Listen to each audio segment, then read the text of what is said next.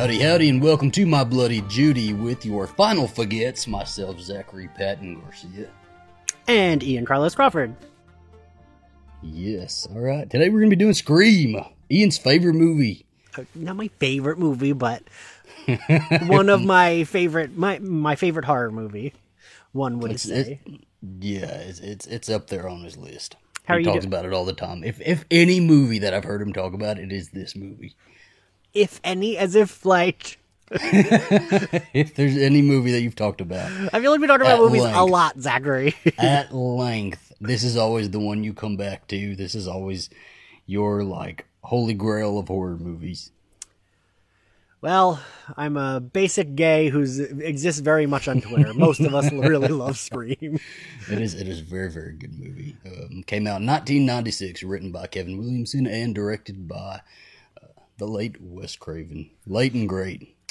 Another late and great that we are going to tip our hats to and raise a drink to is Ruth Bader Ginsburg, who died today, age 87. She's a trailblazer, Supreme Court justice, and if there's any way to honor her memory, it is to go out and vote as an American citizen. And we drink to her. All right. We're not drinking alcohol because Zachary's on a diet. You have to expose me like this. I do. How dare you? How dare you? Don't worry. I mean, we watched Scream together earlier, and I was a little drunk, so it's fine. He was. He had a couple margaritas. This is kind of how we're trying to go here. Is we're trying to watch these movies together during the day, and then we record here at night. Overall, what do you think about Scream? Tell people why you like it, just in one general wrap up. Ugh, you're putting me on the spot. I don't know. I like that it doesn't take itself seriously, but we still take it seriously. That's like always the tone I'm like really looking forward to in like going into a horror movie or anything with like monsters is like, I don't want it to take itself too seriously. But I mean, also, to be fair, I do like Hereditary does take itself very seriously and I love it. But it doesn't, for me, that's what makes this movie so much fun and the series so much fun is that it doesn't take itself too seriously. It's also very self-referential. There's lots of homages to other horror movies, but it never feels too silly. Like it never feels too much. Like there's never a moment. I mean, of course, you know, like 3, they lose the plot a little bit, but it's still like, I don't know. I think it does a good job of towing that line between like, you should still laugh and like really enjoy the dialogue, but you're still like, oh, I don't want this character to die. Yeah, 100%. I think this movie was just, it's so successful and it still holds up today because of the care put into it. I think people really thought about every little thread that was going into it and, they thought ahead, like 10 steps ahead. Yeah. So as not to get lost in their own plot. And it really is a trend-setting movie. That's why we remember it, because it set so many trends and so many of the horror movies, like, all these horror movies being so meta nowadays, it all comes from Scream, So, and I mean, I don't think another movie ever like captured that meta-ness. Oh, it didn't. No, I don't even think the other ones 100% did. But as far as another series or like, I don't know, you hear that in horror movies all the time where they kind of refer to themselves as being in a horror movie, and it just doesn't work the same. And in Scream, it's just they just do it so perfect. God, the like horror book I'm writing, one of the characters references he doesn't want to be Drew Barrymore and Scream. And I'm like, oh God, should I take that out? We'll read it. We'll go through it. We'll do a line reading. We'll read it as if it's a scene, and we'll see how it plays out. Do you remember where you were when you watched this for the first time? Yes, I was in my neighbors that lived across the street from me. The older sister's bedroom. We watched it all together. It was, I think, 1 or 2 of their cousins were with us, and they were brother and sister. And we were all in her bedroom, and we watched it on her TV because she had the bigger TV in her room. Yeah. And I remember being like very scared. There you go. Were you really scared? Did Ghostface actually scare you? I mean, I don't know that Ghostface scared me, but the idea of there being someone with a mask in my house, because like I grew up in the suburbs. Not that. I mean, their suburbs were very weird and rich, and like, there's not another house for 100 feet. They got space. Yeah, they have 100 feet, not even 100, like acres. But and in the suburbs I grew up, the houses are very much next to each other, but still, it's like, Casey alone in her house. I had that same cordless phone, so when it would ring, I'd be like, ooh, like, am I gonna get killed? And like, I feel like growing up in the suburbs, it happens a lot when you're like alone, and when you're alone in the suburbs in a house, you feel very alone. Yeah. Because, like, I lived in New York for 10 years, and even when you're alone, you still hear people walking around all over the place because you're in an apartment building, or you hear, your neighbors outside. And in the suburbs, it's very easy to be like, ooh, I'm alone and I don't hear a single person. Yeah, no, for sure. I think, shit, I don't even remember the first time I watched it. I know that my parents took me to the theater to see it. And so this came out in 96? I was born in 94. Don't tell me. We have to get over this, Ian. We have to get over this age discrepancy. Every time you're like, I wasn't born yet, tee hee, and I'm but like, it's an integral part of the story. So I was not old enough to be at this theater, but my parents took me anyway. Don't remember it. Don't remember watching it at that time, but I do remember as I got older that being one of the like cornerstone movies in my life, and always going back to want to watch that one. So, yeah, I mean... And so, a fun thing that I do remember... So, you pointed out when we were watching it today that this actually came out during Christmas. Which it's a Christmas movie. Please. But I always remembered coming back from some break, and this girl, when we were walking like to and from classes, I was in 8th grade, her ruining Drew Barrymore's death for me, and her saying that Scream was okay, but like she was really pissed because Drew Barrymore dies in the first like 5 minutes, and her telling her friend that, and me being like, yeah, no, that has to be like, that can't be, like, thinking she was like making that up, but she was not. And I could never remember why it felt like I had just come back to school, but that makes sense that you mentioned that it came out at Christmas because I was on Christmas break and then came back. Yeah, so it because I was looking up, because this and The Craft were released in the same year, and so and they both got Nev Campbell and Skeet Ulrich. Is it Ulrich or Ulrich? Skeet. It's Skeet. So those movies both came out in the same year, and we looked it up, and yeah, the Scream came out in December 20th, 1996. So pissed off all the Christians, got this horror movie coming out at the Lord's time. And it is a Christmas movie, officially, everybody. It is a Christmas movie, along with Die Hard. If Die Hard is a Christmas movie, this is a Christmas movie. Die Hard takes place at Christmas time, Zachary. I'm making it official. Zachary Michael Garcia is making it official. Scream. You don't make the rules, mister. I do. Christmas movie. All right, let's go ahead and get into it. We start immediately on the Scream titles. Usually you have the first scene and then the titles come up. Scream titles immediately because we want to get into our story. The very first few frames are Casey Becker answering the phone, and you hear the killer's voice immediately. There's no shot of her walking to the phone, nothing. And that actually surprised me because I didn't remember that. I didn't remember it being that immediate, but it's fast. This scene, like, we go into the action immediately. Yeah, Zach said to me, wow, I haven't watched this movie in a while, like over a year, and I don't remember that. And I was like, we watched this together over live stream during quarantine. Yes, and I had to remind Ian that sometimes when I drink a little, I'm not going to remember everything. So, What's alcohol? I've never touched it. I don't know, just the 2 margaritas today. Don't touch me. We go into the Casey Becker scene, the infamous Drew Barrymore scene. And by the way, throughout this whole podcast, any podcast we do, there are going to be spoilers. If you haven't seen the movie yet, sucks for you. Click off of this video. Drew Barrymore, so aggressive. She dies. How long would you peg that scene as? I think it's like... Is it 15 or is it 15? Yeah. I think I would say 15. Okay, yeah. So it's not the longest scene, but it feels like the most poignant scene in the movie. There's always a scene in every scary movie that is the figurehead scene, and that is this scene here. On all the posters, you see Drew Barrymore, you see her eyes, you see her face. She was marketed as the star of this movie. Her name first on the poster too? I'm pretty sure, so. Yeah.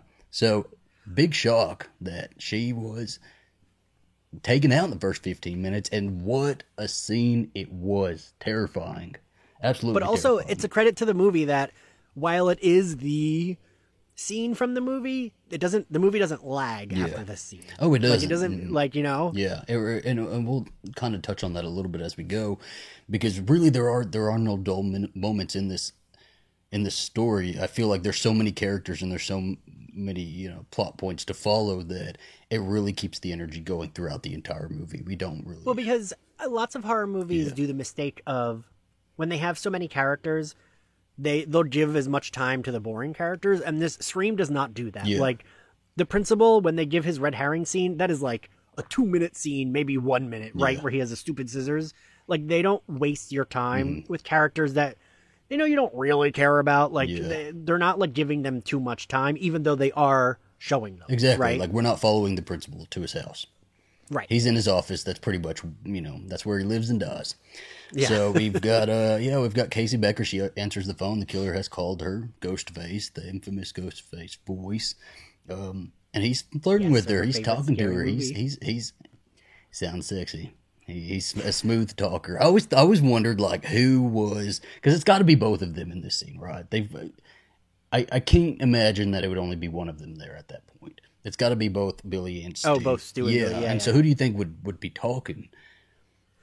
I don't know. You kept mentioning that when we were watching it, and I kept being like, "Ooh, I wonder. This feels like this is Billy. Yeah. This feels like this is Stu." But I don't know if that was just like me projecting what I thought, or like if it. Yeah. So Matthew Lillard is super, like he's got that frat boy surfer guy sort of lingo in this movie where he like if he laughs, he's got his tongue out like and there's like a point in the conversation with Casey where we kind of hear that, and so I was like, well, that's Stu, but then he's so smooth that it sounds like Billy, and I feel like it's probably Billy on the phone for most of the movie, and we've got Stu doing the dirty work, not for the entire movie, but for most of it, and then I feel like for maybe, because Billy's got the whole idea, right?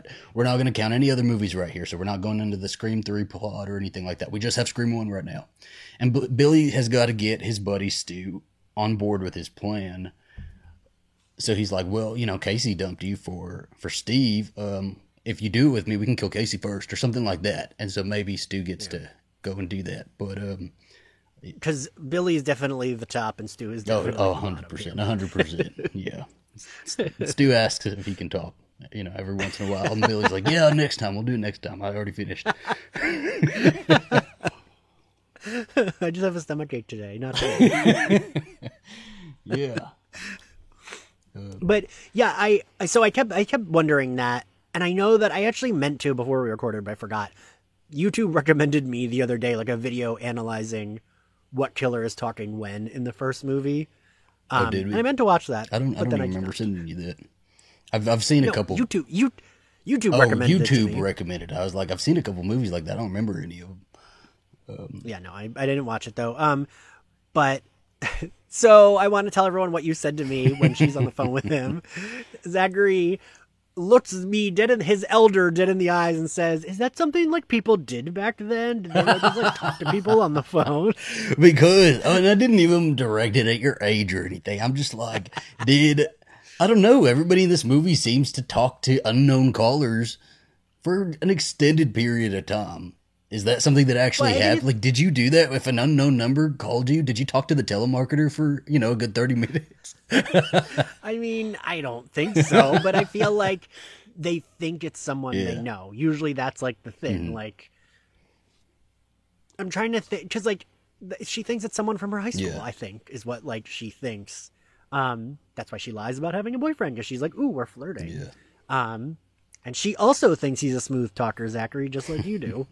And I think, so I definitely think, they're both involved in this scene, because I think the telltale sign on that one, there's a couple different ones. So when Steve's out tied up, he's looking back and forth. I think he's looking at Stu and Billy on either side. Also, when they ask Casey the question of which door am I at, I think they were at both doors.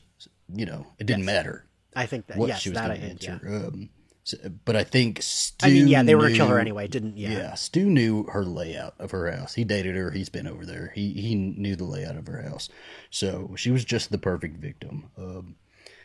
And he probably took out a lot of aggression on him. It's interesting to watch the movie and pick out the little nuances within the characters, because Billy is a lot more controlled. He's a lot more methodical in his movements and the way he speaks and everything. And Stu is much more impulsive.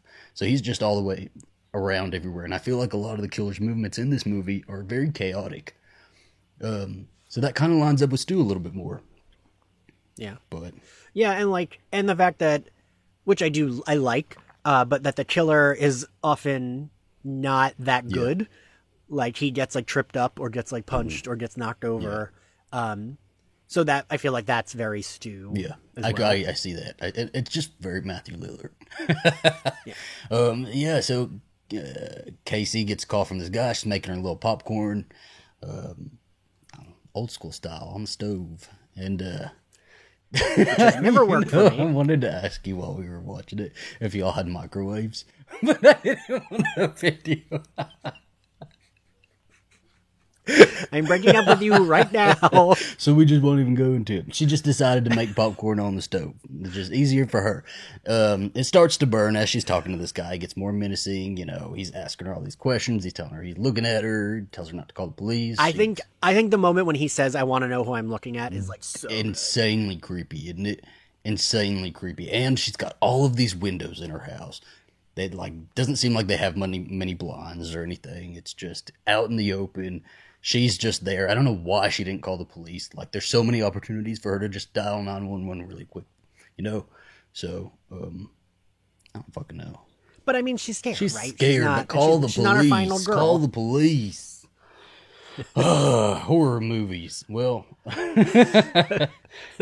So as I said to you when we were watching it, like when she sees her parents, I would not have made it, but I would have immediately started just looking for that car. Like, that would and have I been... feel like so the reason like scenes are successful sometimes is because everybody is thinking the same thing at the same time, and they're all pushing for the same thing at the same time. Like, you want to just yell at her to just go run for the car, go straight for the car.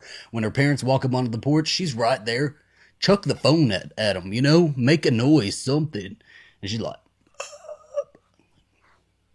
But I mean, understandably, she is like stabbed and she nearly is choked to death. traumatized at this point. She's had a it rough has been night. A rough night. Her little blonde bob wig is a little askew.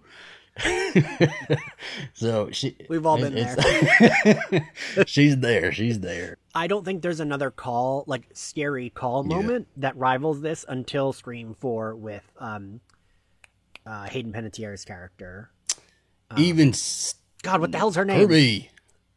Kirby, right? God. Oh goodness. Like, I think those are like the two best like scenes of like the killer taunting them over the phone.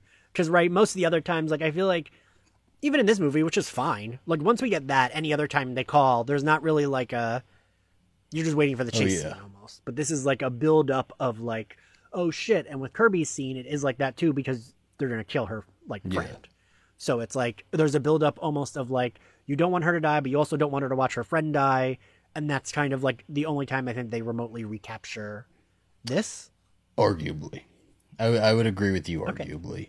I think this one just is that paralyzing, has you stuck in your tracks scene. And you can't recreate that. Like with Kirby, I didn't really feel like, I didn't understand why she would be stuck in her. I don't know. I don't want to talk too much about Scream 4 right now. But really, with Drew Barrymore, like, you feel like there are eyes all around her, and she's just like stuck in fear in place. And she tries to run, but like, she's fucking scared. You know. At this point, we don't know there's two killers. There's one person. So we think, and it's just a horrible way to die, and it's so soul crushing when her mom picks up the phone to call the police and can hear her daughter on the other end of the phone. Like, if that were done today with a cell phone, you can't really do that. You can't capture that. Because obviously, obviously the other phone has to be somewhere on the property. It has to be somewhere around the house. So they know she's around. They go out looking for her, and they find her hung up, strung up, you know, on that tree, and it is a gruesome, gruesome death. And she's like, it just feels like they do such a good job of like, she is so close. She so close really to surviving. Was. She really was. And I wonder, I just, because I don't remember the first time I watched it. So I wish I could have watched it for the first time with like a bunch of other people that I could have talked to about it. Like when y'all watched it, did you think there was a chance of Drew Barrymore getting out of that situation, or did y'all think she was dead? Or wait, no, they already told you that Drew Barrymore died. But yeah, like that kid in the hallway like talked about loudly, so I just knew that she was gonna die.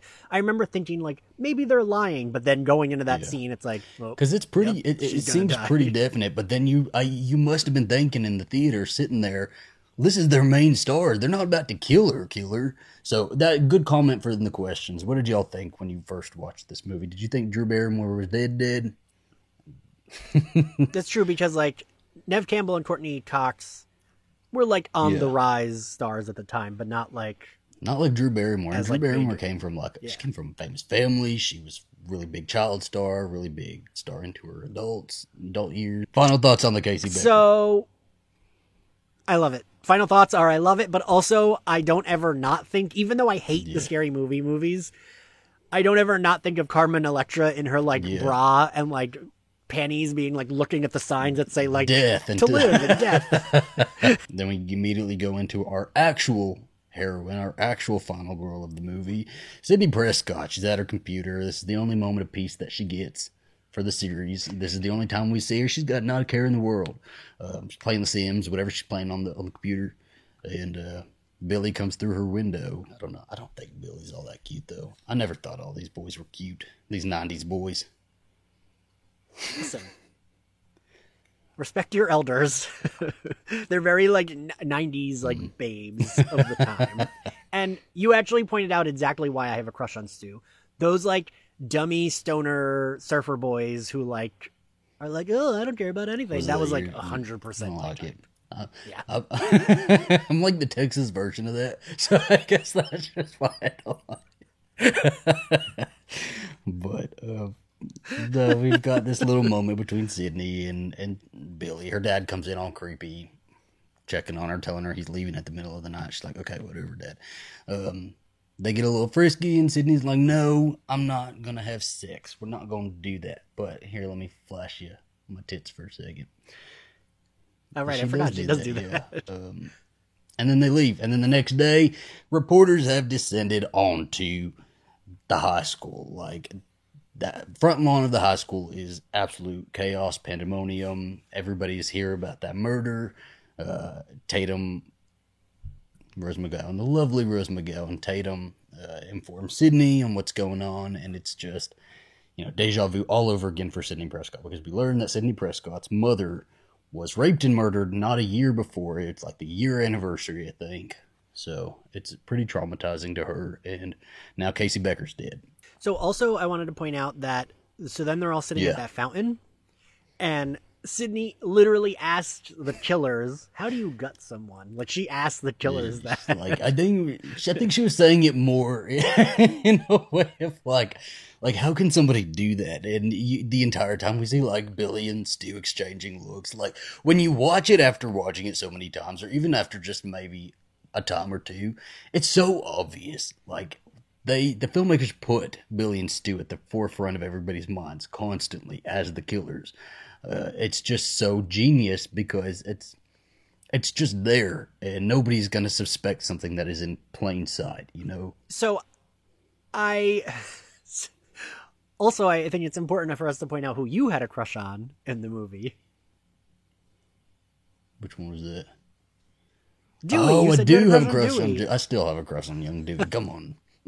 I do. And that's he's like the only guy in the movie I don't have I do. He's cute. But you said David Arquette, which is Dewey. It is the same person. No, but I had a crush on David Arquette because he's a babe, but Dewey is such like a dope that for me I'm like, and Dewey's the dope who like makes the looks like he thinks he's something sometimes. Dewey is very you get what you see. I'll take it. Scream 5. I mean, I also had a crush on low rent Seth Green, aka Jamie Kennedy, But I think that's literally only because he was very close to looking like Seth Green. I think Jamie Kennedy's better looking than Seth Green is. Yeah. I guess I'm never allowed on Slayerfest 98 again. Never. But no, yeah. So we've got all these teenagers in the sitting around the fountain. This is our big teenage moment. We're gonna get to know all these teenagers, and we've got Billy, Sydney, Stu's girlfriend Tatum, and we've got Randy, Jamie Kennedy, and I don't know, they're just making jokes back and forth on like somebody getting murdered the night before, like somebody that they all knew. But I remember a girl went missing in my town, the town I graduated from, and I don't think anybody was making jokes about her possible murder. And they're just sitting around joking. But this isn't a possible murder. This is like an actual and murder. even Randy, who had nothing to do with this, like, did they put her liver in the mailbox? I heard they put her liver in the mail. I'm like, holy shit, man. Y'all are not good people. I could see. Could you? It's awful. Awful. Yeah.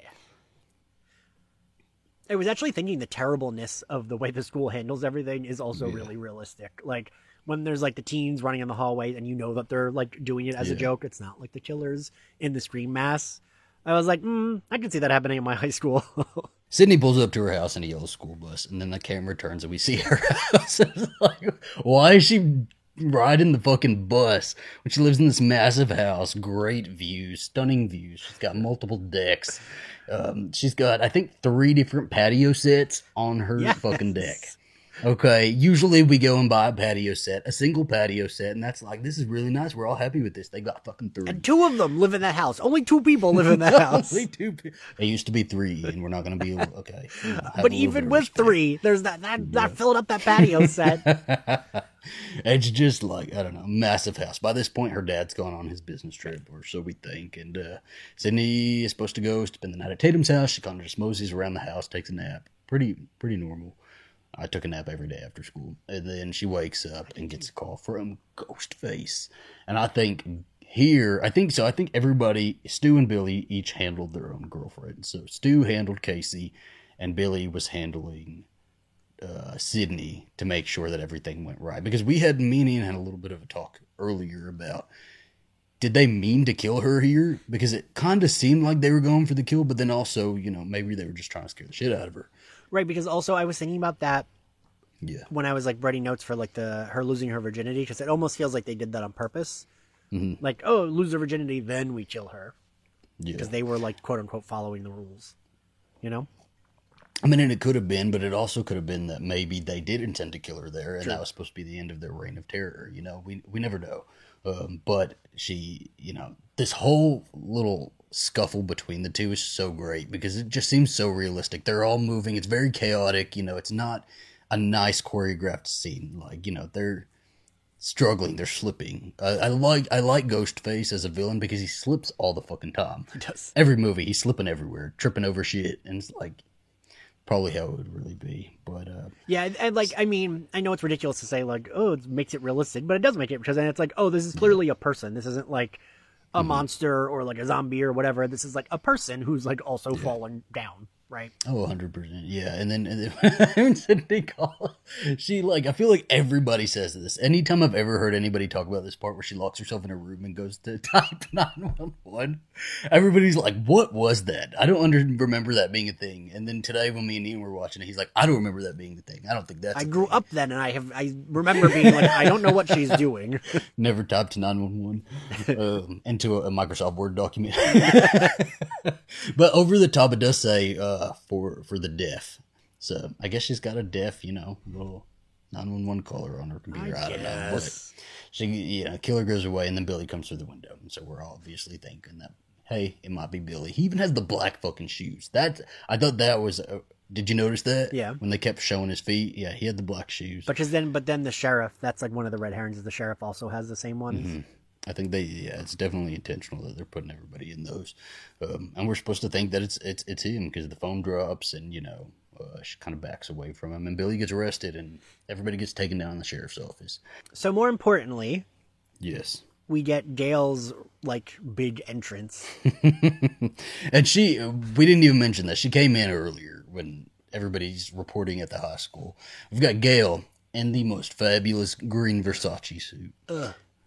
So good. so like, I mean, shameless promotion, but I interviewed the costume designer on Slayer Fest because she's the same costume designer on Buffy at the time. She did Scream and Buffy's season 2 through 6, which are like quite the achievement. I feel like that's quite the resume, those two like really big 90s things.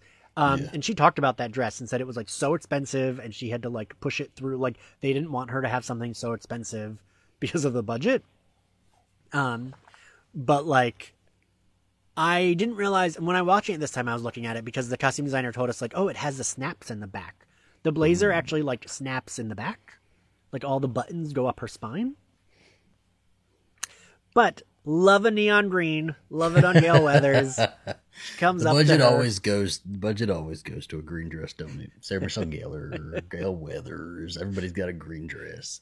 Perfect. I really like the start of that is like Tatum just being like, we're getting out of here, Dewey. And he's like, you have to talk to me like I'm a man of the law. And her and him have like a little hand slap fight when she's like pulling Sid out and she's like opening the door. Tatum doesn't have time for Dewey's shit. She's getting out of there.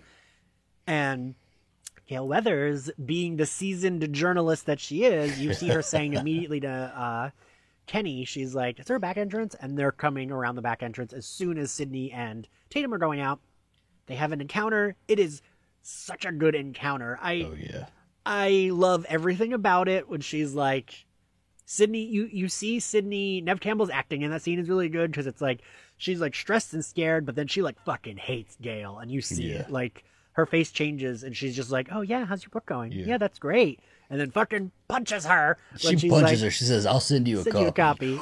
Boom, bam. Bitch taken down. Boom, bam, Sid, super bitch.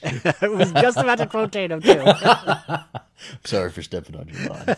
It's so good, though. It's so good. And we learn a little bit later, a little bit after this, I believe, that Sydney and Gale have this history because Gale was a champion for Cotton Weary's innocence, and Cotton Weary was the man who was convicted of killing Sydney's mother, which Sydney's not entirely convinced of within herself. She's not entirely convinced that he did it, but kind of to like close that chapter for herself so that she can kind of compartmentalize it and move on. She has to believe it. So she makes herself believe that Cotton Weary is the guy. And Gale Weathers is writing a book about it. So that's how that TV journalism goes, ain't it? Which I did point out to you when we were watching, which I do like. Yeah. The fact that, like, Gale Weathers, I mean, we've talked about this, but, like, Gale Weathers is kind of the character you shouldn't be rooting for. Like, Sydney's clearly the one you would be. But Gale Weathers is right. Yeah, like, Sydney's wrong. Yeah. And Gale Weathers is the one, I mean, she is the journalist, so she takes the time to really investigate it and be like, no, it's not Cotton Weary, and I'm sure of it. Sydney's not sure of it. Gale is fucking sure of it. I love all of the characters in this because it's so easy for them to just fall into stereotypes, but none of them do. Like, they're all so nuanced and so, multidimensional. None of them are just, 1D characters. Because, and definitely in a different horror movie, Gale's confidence would be, like, unearned, and she would not be a great journalist, and she would be wrong about Cotton Weary, right? Mm-hmm. Like, the thing would be like, oh, look, she was wrong, and also she's a character that would probably die. Like, I love that Gale knows her shit, and we learn that she does. Like, we're not trusting of her at first, but... I mean, now we are, but, watching it, if it's your first time, you wouldn't be trusting of a character like that. Mm-hmm. You would be more inclined to believe Sydney because she's, like, the quote-unquote nice one and, like, the, softer one. And Courtney Cox just does such an amazing job with pushing forth that authority and that... Like, Gale's sure of herself. Gale doesn't do anything without being completely sure of what she's doing, what she's believing. And Courtney Cox does a great job of conveying that. We love Gale Weathers in this house. We do. We do. All the gays love. The Final Forgets love Gale Weathers. Put it on a sticker. Slap it on your bumper.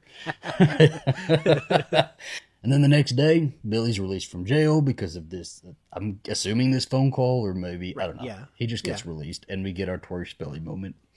You cannot think of this scene without thinking of fucking Tori Spelling. So there you go. She even says it in this. If there was a movie about me, I'd probably be played by Tori Spelling.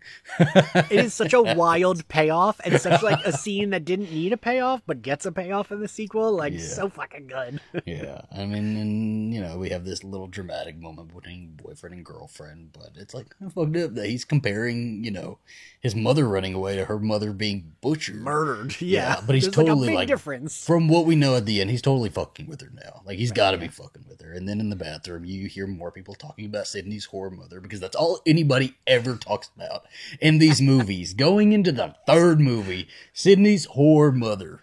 1,000 years of Sydney's whore mother. Like, I want to see the fucking 10-year, 20-year high school reunion. I want to see going back to that town. Are people still talking about Sydney's whore mother? Is that all they have to talk about?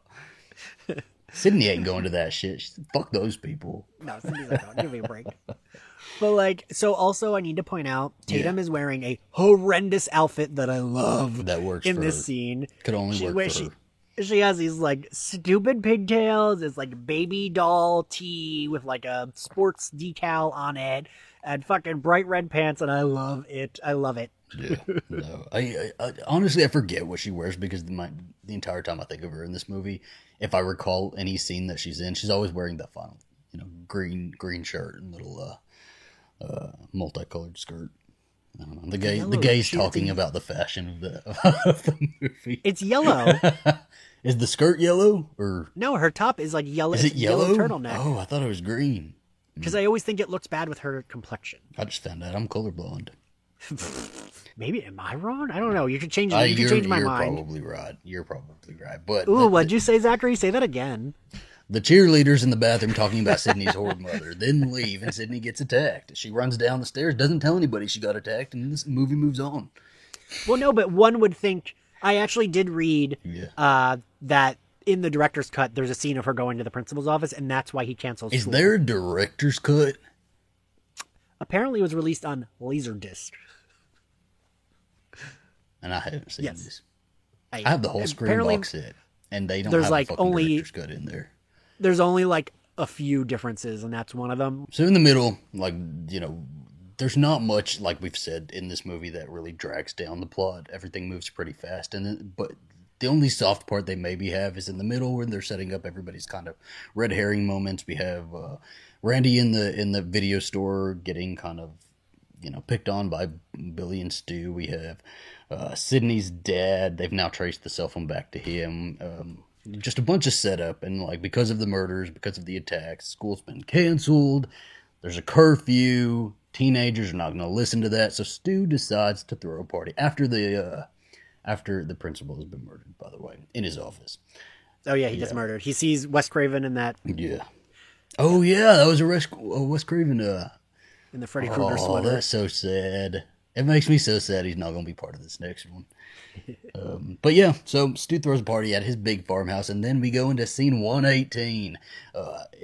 In all the like behind the scenes production stuff I've seen everybody talk about scene 118, and they all had shirts printed that said I survived scene 118, because this really is at this one location. How long are they there? I think it's like 45 it's minutes. It's a long party. Which is weird, because I don't know. It doesn't drag in that scene. Like that. It doesn't feel so long, but it's like such a big part of the movie, and it's the only setting that they're in for that long in the movie. And there's so many things that are happening at this party that could have been done like at different locations and stuff like that, and been like on different days, different hours, you know, all that. But it just fits so well in the way that they've set it up here at this farmhouse, up in these different rooms. Everybody's got their own little scene here and there, around everywhere. All of our principal cast is at this, you know, if they haven't died by now, or at this party. Even fucking Dewey and Gale. Dewey brings Gale to this party, which is dick move, knowing her whole history with Sidney Prescott. Come on, Dewey. Also, it's funny that like Dewey, they explicitly say he's 25, and Gale is clearly supposed to also be an adult, and I'm like, they all look the same age. Pretty much. But Gail's the hotshot reporter here. She's doing some setting up some found footage horror movie shit here, hiding cameras everywhere. She's got. She is. What's the camera guy's name? Kenny. Kenny. Just Jenny, I'm justice sorry, for but get the Kenny. fuck off my windshield. Justice for Kenny. Yeah, so we've just got a bunch of teenagers at a house party. It feels like a house party too. It's not like one of those raves where they're blasting music Right. and everybody's It's just like dancing. kids No, sitting on everybody's the just couch. drinking and hanging out. And Randy pulls out a bunch of DVDs. They're all Jamie Lee Curtis sorry, not DVDs. They're videos, VHSs. We get all these horror movie references from here on out. We've got a bunch of Halloween references. Sydney and Billy. I mean, not even references. We're watching the movie. No, we're watching these movies, but I mean, like, there's so many names dropped too. And Yeah. does Tatum? Is she killed before or? Yes. Yeah. Okay, so we're going into Tatum's. She's death killed pretty scene. immediately. Yeah. So she goes out to get beer in the garage. The garage is in the back of the house, and Ghostface is already out there. Who do you think this was? Was this Stu? I mean, it must think have this was been Stu. because it's his girlfriend. So yeah, he sneaks out. But I love I love Tatum's energy. Yeah. I think Tatum is like the best character. I mean, there's Casey, but Casey, like, her death is the opening, right? Of the characters we like stay with and sit with in this movie, I think she's like one of the best ones that, like, unfortunately dies. She has such good, like, I'm not gonna be scared of you, motherfucker. Exactly. Like, I think the differences between their two energies is Casey was scared shitless. Understandably, Casey was scared Right. shitless, but Tatum is a fighter. Tatum was going to get out of that situation. She was going to make it out. Throwing beer bottles. She's, slamming fridge doors. Tried to crawl through a dog door. Still don't believe that garage door lifted her ass up there. No way. But it's just an awful death. Like, we knew she was going to die. She had to. She was. right. We had to kill some of the Yeah, we did. It would have been nice to see her in the other movies, though, I guess. because I feel like I forgot how many of the characters, like, because Randy survives, and like there's like it's a good amount of those main characters left that survive. So like I feel like if you had to pick a death, and like if you want it to be a death you care about, it had to be her. Yeah. And you do care. You do care, and you're rooting for her. But she does. She gets. She dies. I think I don't love that. Door. It's not a great. I don't movie. love that death. I did notice in the scene, the score that was playing was the same one from Casey Becker's death. So they were trying to parallel it a little bit. Also, I'm wondering, and I might have to look that up right after this, if that same score was also used in Halloween H2O, because it sounds very, very similar. Yeah. I don't know Halloween H2O that well. Yeah. And Halloween H2, I think they hired somebody to do a score for it, and it just didn't come out well. So they used like a bunch of recycled Hollywood music. So it's very possible that they used that music. But I mean, yeah, same one as the beginning with Casey Becker. I noticed that. And she dies. And then we got Sydney and Billy inside having a little moment. They decide to go upstairs, and Sydney loses her virginity. Oh, big no-no in this movie, right? You're not supposed to do that. And I thought it was funny that she was losing her virginity as everybody was downstairs watching Halloween, which is a movie that, propelled this. You don't have sex or you die. This is where I put in my notes. Like, it's weird how realistic these characters feel, because they really do. And like you said, the party, the fact that it's like, there's lots of times, I think of like Can't Hardly Wait, a movie I love, but like that party is like ridiculous, right? Like, this feels more like, okay, even though they're rich and they're in a big house, they're also just like sitting on the couch. Yeah. And that feels like I'm like, okay, two of them go to have sex. That feels more real, does. As like a party in the suburbs. So a thing I noticed is that Randy says to Stu, I'll see you later in the kitchen with a knife, when he's like, I'll be right back. And then we do see Stu later in the kitchen with a knife. So I think Sydney's chase through the house is actually pretty good. Oh, too. yeah. Ghostface comes in and like fake kills Billy. Because we got that little moment where Sydney's like, maybe Billy did it. Like, who did you call? Like, no, the sheriff called your dad. What? And then she turns around and he's fucking there. He hits her, and then we go into Sydney's big chase scene. Big moment. And I don't quite understand how all the doors work in that I don't house. either. And there's different like levels and little stairways, and like you're upstairs, but then you walk downstairs to go back upstairs. I don't know. Very, very confusing. There's a little attic right. But over it's the a good garage. chase scene. Yeah, she ends up in that attic, and she falls in that fucking boat. That shit must have hurt. They had to have taken the seats out of that, because there's seats in boats. The speedboats like that, they have seats. Like, how did she just not fall and like break her back on one of those seats? And even if there's no seats, then it's like hard. Like it's not like she's landing on like it hurts. I mean, I guess it's supposed to look kind of like a parachute. So it's just sometimes you got to, suspend disbelief. And she gets out of the boat. She runs and goes for Kenny. Oh, poor Kenny. She goes and gets help. She needs help. They're watching the killer. I love that moment. Yeah. The music when they're like, there's a delay. Yeah, the 20-second delay. It's insane. And it's such a good moment, too, because they're watching the cameras and then turn around and the door's already open. They're like, fuck, 20-second delay. He turns around again, gets slashed right across the throat. Neff Campbell escapes. She gets out. She runs into a car. She's just running all over the place here. Meanwhile, we've got Dewey and Gale walking up down the street. They, I think by this time, all the teenagers have left the party, correct? They've all heard that the principal was murdered. So right, they all left. So we only have our main cast here. And Dewey and Gale see Sydney's dad's car, like, parked in the woods. So it's supposed to be like, her dad's here and her dad's the killer. Maybe this is the moment where we find out her dad's the killer.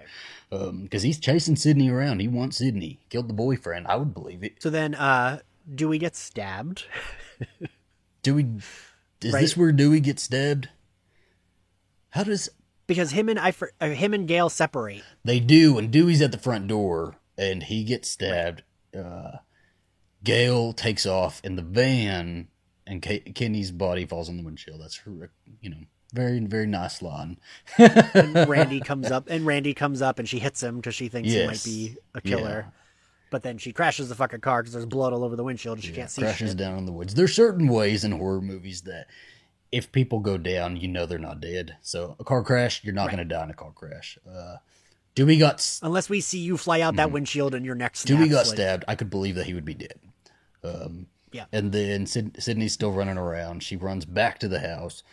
She's got Stu and Randy both coming up on her. They're like, they have this really confusing moment of like, it's him, no, it's him. I completely understand her locking them both out. She said, fuck you both. Closes the door on their face. Billy comes down the stairs. He's not really dead. So. Takes a little roll. Yeah, you've got to think of something. And then, is it Randy comes in... Right? Does she let Randy back in? No, Billy lets Randy back in. She says, don't open the door, and he opens it, and Randy comes in. And then Billy looks up, and or Randy says, he's gone crazy, he's gone mad, and Billy looks up and says, we all go a little mad sometimes, and shoots him. Yeah. And so Randy gets shot. We could believe he's dead, too. It's a very believable part that he's dead. Also a thing that I love is that the men that do survive, and like, these two main characters that aren't the killers do survive, are like very useless. They get like almost murdered. And for me, that's a nice twist on like a horror thing where it's like the dudes are the ones that are like kind of murdered, but like they survive, but like they get the ones like they're the ones that are like stabbed and shot. And they don't do anything. They don't come back until we're done. Exactly. With the movie, like they really don't do anything. And I think that's just horror movies in general, is that people are much more... We want to see a woman like really come into her own power and like take down these motherfuckers, Like we want to see the power there. So then we get Billy and Stu stabbing each other in the kitchen. They all move to the kitchen. We've got to go into the kitchen. We want a snack, something. I don't know. Hanging out in the kitchen. A lot of people do that. And so... we go in there, and Stu and Billy are just absolutely fucking crazy at this point. They are going for it. Matthew Lillard did not hold back in this part. He's all over the place. He is insane. Yes, and Sydney's like, why? And Billy says, what does he say? Why is he doing this to her? Because her mom's Because you're a whore mother, Sydney. You're a whore mother. Why? If you ever need to ask yourself why, Sydney Prescott. Why didn't I get this job? You're a whore mother. Why didn't I get accepted to this? Why did you kill Drew Barrymore? Because of your whore mother, Sydney. Nobody in this town can fucking accept that she had an affair. Also, the way you say it, I feel like I can picture Real Housewives saying that. Whore. You prostitution whore. Your prostitution whore Your muff cabbage. Goodness. And then they're just crazy, and they explain their whole grand plan. Basically... So we found out there's 2 killers by now. Basically, Billy and Stu want to be the final girls. right? They want to survive this Yeah. huge bloodbath. They want to get all the notoriety of a final girl. They want to have all of the fame. And so they start stabbing each other. They have their, little wounds. I feel like Billy didn't really care if Stu died. I couldn't tell if maybe he was trying to kill Stu or if he just didn't care. Yeah, I always wondered that, yeah. But either way, like, Stu obviously wasn't that important to Billy. Billy was using Stu. Right. And Stu was just too chaotic and impulsive to really, like, follow up within, along with Billy's smarts. Yeah, and I did read that Matthew Lillard actually ad-libbed a lot of his lines during those scenes. Which I love, but also, like, that's so insane. But so then Gale comes. Yeah, the gun goes missing off the counter, and who has it? Who has the motherfucking gun? Gale motherfucking Weathers. Gale wearing Weathers. Her nice designer suits. Was the red suit Versace too? Do you know if that was? Ooh, I don't remember, honestly. I hope they spent enough money on that one too. I kind of wish the green suit would have been her final outfit. But she has it, and she's got it, but she's got the safety on, right? So they kick her into a post, and I guess we're supposed to think she's dead. She hits her head a little bit. It's like, right. Yeah. Well, no, because they're going to shoot her and kill her. Oh, do they? I don't remember that. No. Because he puts the gun to her head and he's about to shoot her, and then Stu says, "You're not going to like this because Sydney has disappeared." She's gone, man. She's gone. And he's like, "That was a pretty good Stu." She calls him. They're on the phone or whatever, and he's like, "My mom and dad are going to be so mad at me." I love that she called them. I know that was ad-libbed. That must have been ad-libbed, right? Oh yeah, my mom and dad. Yeah, it's perfect that she called him, and she's got she's hiding around the house. She's like, because also her calling them, there's no real reason for her to do that. So then Sydney kills Stu first by dropping. He goes hard for her though. They have a nice little fight. Like, he's gonna fuck her up if he gets. Well, because he has like that unhinged energy where it's like. Billy's scary because he's like more like the quiet psychopath, but Stu is also scary because he's like completely chaos. Kill Stu. Stu's dead. Then has that fight with Billy where she shoves the fucking umbrella in him. Yeah. What's weird is, so like, even though we know that's her at this point, I always think of that. My house growing up, there's like a hallway with a closet like that, and I always think of like that would always scare me. I'd be like, "Ugh, killer's gonna jump out and stab me with an umbrella." But so she's fighting with him. I still think it's gross when she sticks her finger in his like cut to get him off her. I mean, it's a good move, right? Because like clearly it would fucking hurt. Yeah. And then icon legend Gale Weathers comes in. She's back. You can't keep her down. She remembered to turn the safety off this time, and she fucking shoots Billy Loomis. Puts a cap in his ass. But not the final one, because we've got to give that to Sidney Prescott. Randy's awake now. He's back. We've got all three of them gathered around. It's very nice. A nice little moment. And then, be careful. The killer always comes back for one final moment or whatever. And he does. Whoa. And she shoots him in the head. And Billy is dead. They've survived the night. I think that is like also one of the images from the movie of Randy, Gale, and Sydney standing there just like they had a night. They're covered in blood. They're like, fuck. They're tired, and understandably. And then Sydney's dad comes out of the closet at the end. So. Right. I feel like how they look in that scene is how I feel after one of our really long live streams. After the end of recording this episode. And then we get, the sunrise. They've made it through this night, and we have made it through scene 118 along with the cast and crew. And it went a lot faster Weathers for us. Does not miss a beat. She goes right back to reporting. Right into it. And you know she's happy she's got them bruises and cuts. She's like, I'm going to look good here. I'm going to write my book. She knows what brings the ratings. She's a smart lady. Yeah. Also, it's bananas that she says, like the plot of a scary movie, and that was originally the title of the movie. Oh yeah, it was, wasn't it? Yeah, the original title of Scream was Scary Movie. I don't remember how they ended up on Scream, but I read in a note that it's because they didn't like the company didn't like that name for the movie. Yeah, and then they revisited it and. I think it was Wes Craven or one of them listened to Michael Jackson and Janet Jackson's song Scream. Okay. And that was sense. Gave them the name. Much better name. The name is so iconic. It's perfect. Perfect name. And this movie sparked a whole series. It sparked so many new horror tropes, which is so hard to do, right? It's so hard to create new tropes in horror, and this movie did it. There's so many scenes when we were watching it that I still would be like, ooh, I'm getting the chills a little bit from this. 100%. Like, and it's different from, like, I don't know, you watch Halloween Resurrection, which is all about they try to focus too much on the internet or something like that. That movie doesn't have so many pop culture references of the time that it would date itself, you know? There's a couple things here and there, like the Richard Gere gerbil story.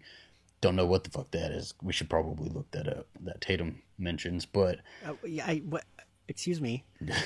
But do you know it? That is. Yes, of course I know what that is. It was like one of those dumb rumors that went around all. It was that he like funneled a gerbil up his butt. That was like the rumor. Yeah. I do enjoy Richard Gere, and I didn't need to hear the story. I think I could have gone my whole life without hearing. Well, I mean, it's fake. It's not real. No, but now I'm gonna watch Pretty Woman and wonder if he had a gerbil up his ass. I did hear a couple squeaks during that movie. Yeah, it was like there was like always a stupid. I think there was a rumor that like Mick Jagger had to get his stomach pumped because he had so much semen in it. Like there was always like dumb fake rumors. I would believe that one though. Anyway, the movie ends and we at least see Dewey being like. Oh yeah, we also see Dewey's alive because that was a good call. They should have done that with Helen Shivers from I Know What You Did Last Summer. Just give her that option. You know, she survived. You can either kill her at the hospital. See her dead body in the ice. We literally complimented the entire movie. There's not a lot to really criticize. I think it was kind of stupid how the killer was popping up around town, like in the grocery store and stuff, in full costume.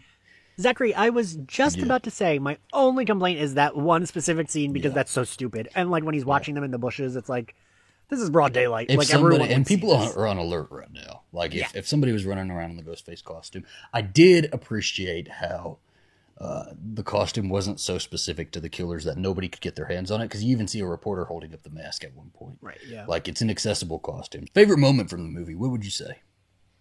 Oh, jeez. Yeah, you can only watch one moment for the rest of your life from this movie. Fuck. So, like, I guess Casey's whole scene doesn't count, right? Because that's too long. No, that'll count. We can do that. Okay, then yeah. But I hate saying that scene because it's so good, but, like, also Gale Weathers is my favorite character. But I think I would go with the Casey Becker scene. Okay, perfect. A close second favorite would be Sydney and Gale's interaction outside the police station. Sid, super bitch. That's what we'll title this episode. How about you? Goodness. I don't know. I think I would agree with you. It'd probably be the opening. I think the opening is just so classic. And it even became a trope within its own series, you know, the opening kill. And that's what everybody, the only thing, like, that is the number one thing I see people talking about for Scream 5 is the opening kill and what's going to happen with that. And I think everybody's pegging it to be what, Selena Gomez right now? Yeah. So I said that to you. No, I've seen a lot of people mention that. It's just that iconic, you know? And Zach, where can everyone find you? Everybody can find me on Instagram and YouTube, Adventures of Zach and B, or on Twitter, AdventureZ&B. Where can everybody find you, Ian Carlos Crawford? You can find me on all social platforms at Ian X Carlos, and if you like Buffy or Marvel or things like that, you can find my podcast. You can find my podcast on social at SlayerFestX98.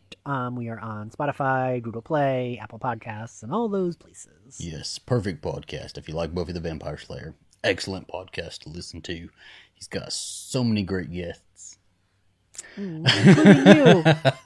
And he's starting season 7 soon. Season 7 is so polarizing, but I love it.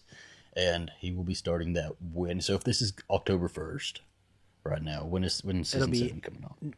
November. Okay, well, just a little bit away. So go follow that podcast, and our next episode will be Scream 2. So get excited, everybody. Sarah Michelle Gellar's coming back. All right, we're ending the episode. One final quote from the movie. I'll send you a copy. Surprise. Thank you, and goodbye. Good night. Bye. Everybody.